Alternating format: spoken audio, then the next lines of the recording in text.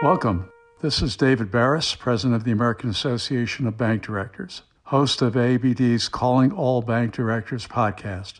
Today, we again have as our guest Dov Sutherland, this time to discuss how to negotiate a core systems contract, often the most important and costly contract that a bank can sign. Dov is a banking and corporate attorney and former community bank CEO. He's a partner at the law firm of Kennedy Sutherland. As an advisor to community banks, he guides his clients in the implementation of new business models and identification of new technologies in order to maintain relevancy in a rapidly changing environment. Please let me know if you have any follow-up questions by contacting me at dbarris@aabd.org. All right, let's call Dov.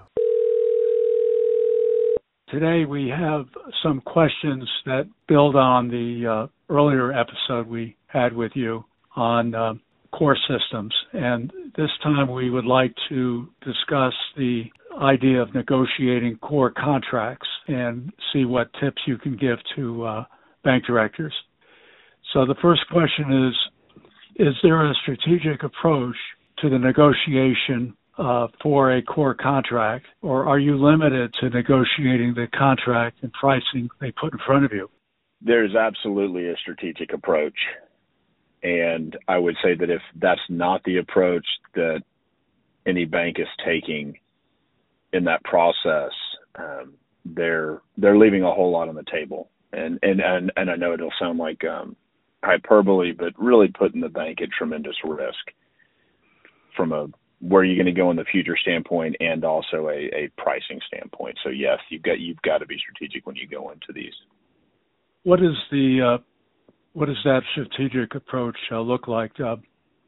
So my preferred approach is that when you narrow it down, if you're looking at several, and well, I'll stop there.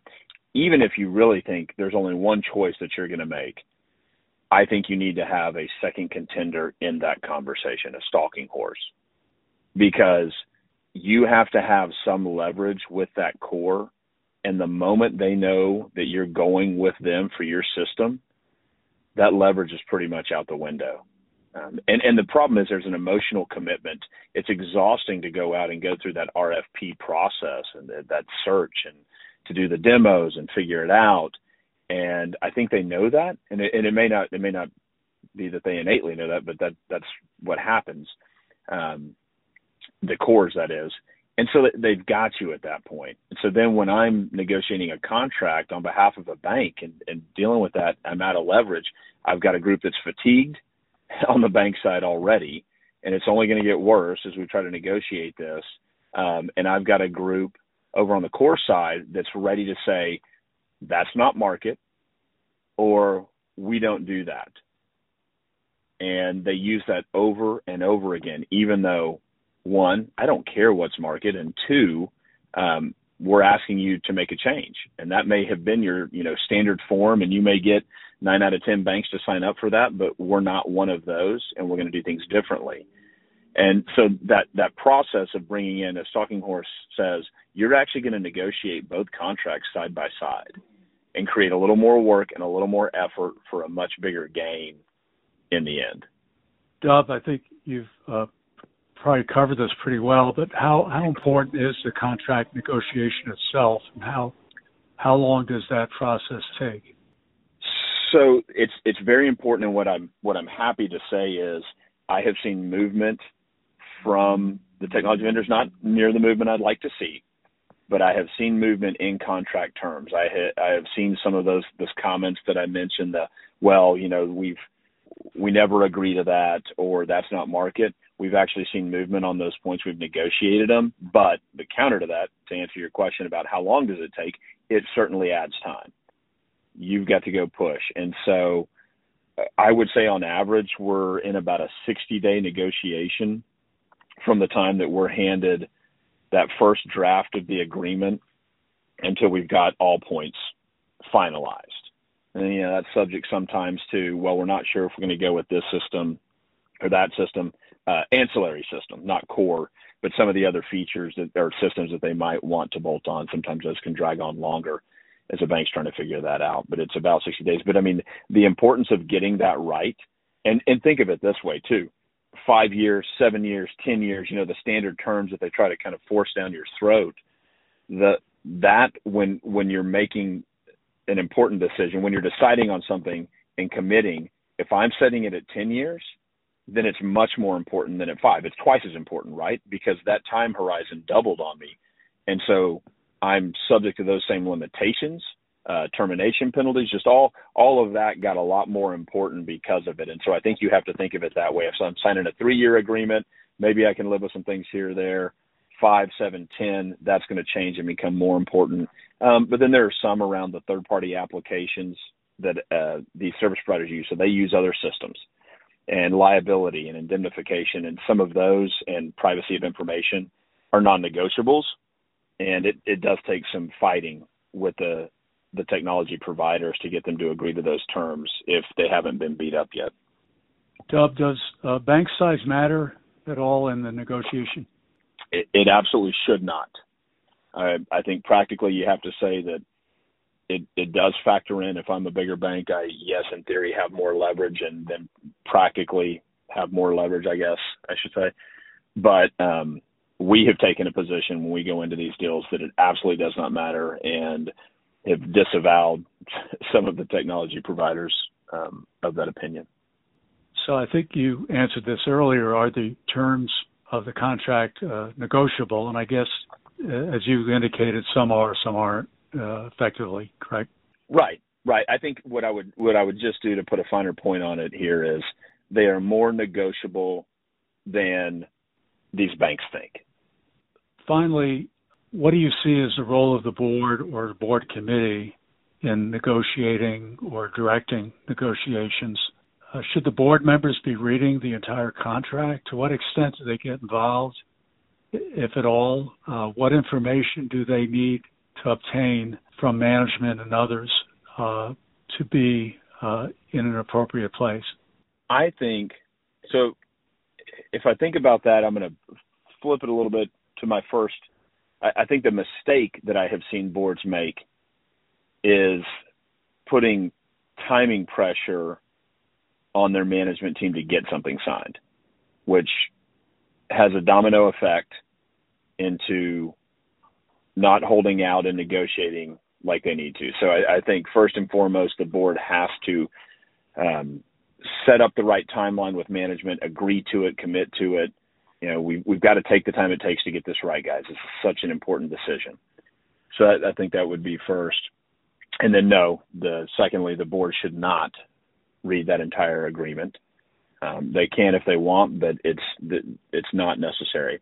Your management team and outside professionals, whether you've got a consultant in there, you've got your outside counsel, you've got your in-house counsel, whatever that case may be, there are some key points that the board should know. The board should understand from a business standpoint, what is our pricing? Are we saving money? Are we spending more money now, as we change providers and sign this agreement? If we're re-upping, did we get any concessions? What features and functionality are being added? How does this help support our strategic plan?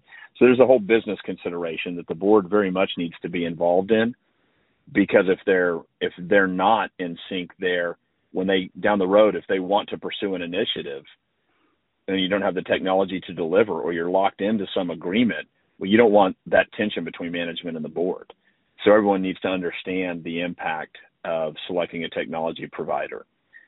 So they've got to have the business piece dialed in. And then on the contract term being probably most important, what length are we willing to put up with to not be able to make a change, or to have to make a change, but at probably some considerable expense. And I would say that leads into the early termination fees. And I've seen this a number of times just over the past probably 2 and 3 years, I feel like more and more, where there are disagreements with technology providers, core providers, and people are willing to walk away from the contract. And those early termination penalties can be brutal. So the board needs to understand, if this doesn't work and is what they're offering, and put it this way, the technology provider comes in and says, hey, sign a 10-year agreement and we're going to give you a discount. Well, is that discount really worth it? Would you rather have 5 years and an ability to make a change if you need to, or 7 years and an ability to make a change? Or would you rather negotiate different termination penalties so that if you sign a 10-year, okay, guys, but we really can't afford to pay more than X, and get that baked in. So I think that's critical. And then some of the compliance provisions, again, around, hey, does our compliance team understand where all of our information might reside, that the third parties that the technology provider or core provider are working with, have it secured? Are we properly indemnified? I think those are some of the provisions that the board should be able to have their executive summary given to them and say, here's how this is addressed in the agreement. And then the business points and the termination penalties and the term of the contract are probably a more robust discussion in the boardroom. In your experience, are boards, or should boards be actually approving the contracts, or can they delegate that to their board, committee, or management? Most are approving it because of the size of the expense. It's a good question as to should. In theory, management ought to be able to make that selection if the amount, I guess, is okay with the board. But I would say the vast majority, if not all, of my experience has management taking the final decision recommendation to the board and the board actually approving that.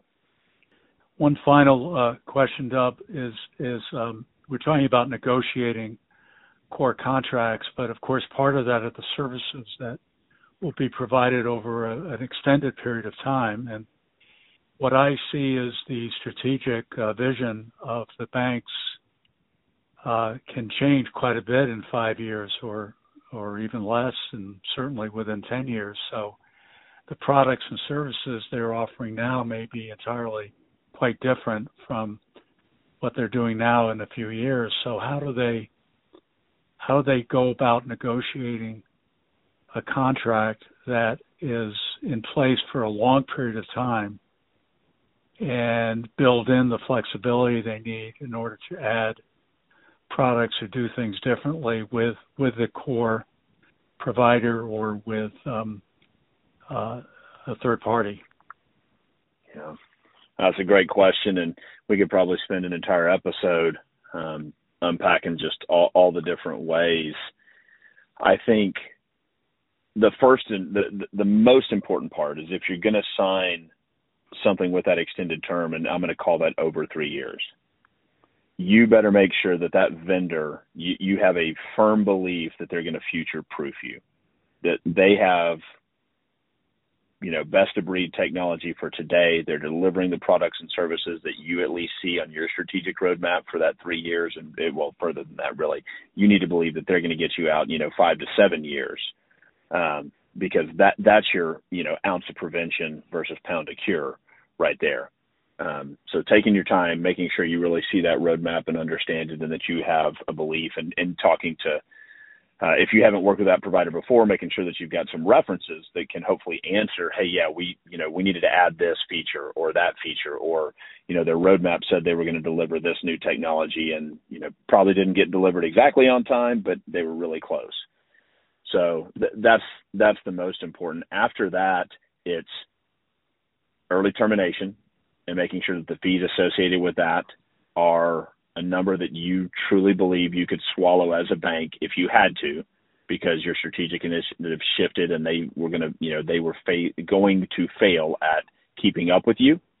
And then performance standards, SLAs, we build out some very detailed service level agreements so that if one of the providers is not delivering on that technology through that service level agreement, we can take that piece, that service, and go, okay, you've missed this many times. So there's either a financial penalty or a financial penalty that eventually, if it continues and they can't fix it, leads up to the ability to terminate with no early termination fee and just some form of deconversion charges. But those are some of the best ways that we've found to address it, because they're definitely they want to sign the longest agreement possible. And so I think making sure that you believe that vendor can deliver over that time horizon, though, and then making sure that you don't get lured in by it's a lower cost if we sign for longer, by having some faith that you're going to be able to make up for that with the latest and greatest technology. And even if you get to the end and re-up with that vendor, that's okay. You protected yourself. I mean, it's risk mitigation. So, boards and management teams should be quite familiar with it and understand why sometimes signing the longer term agreement isn't the right path. Well, thank you, Dub, for joining us today. This has been very valuable for our members and others. So appreciate it. Absolutely. Thanks for having me.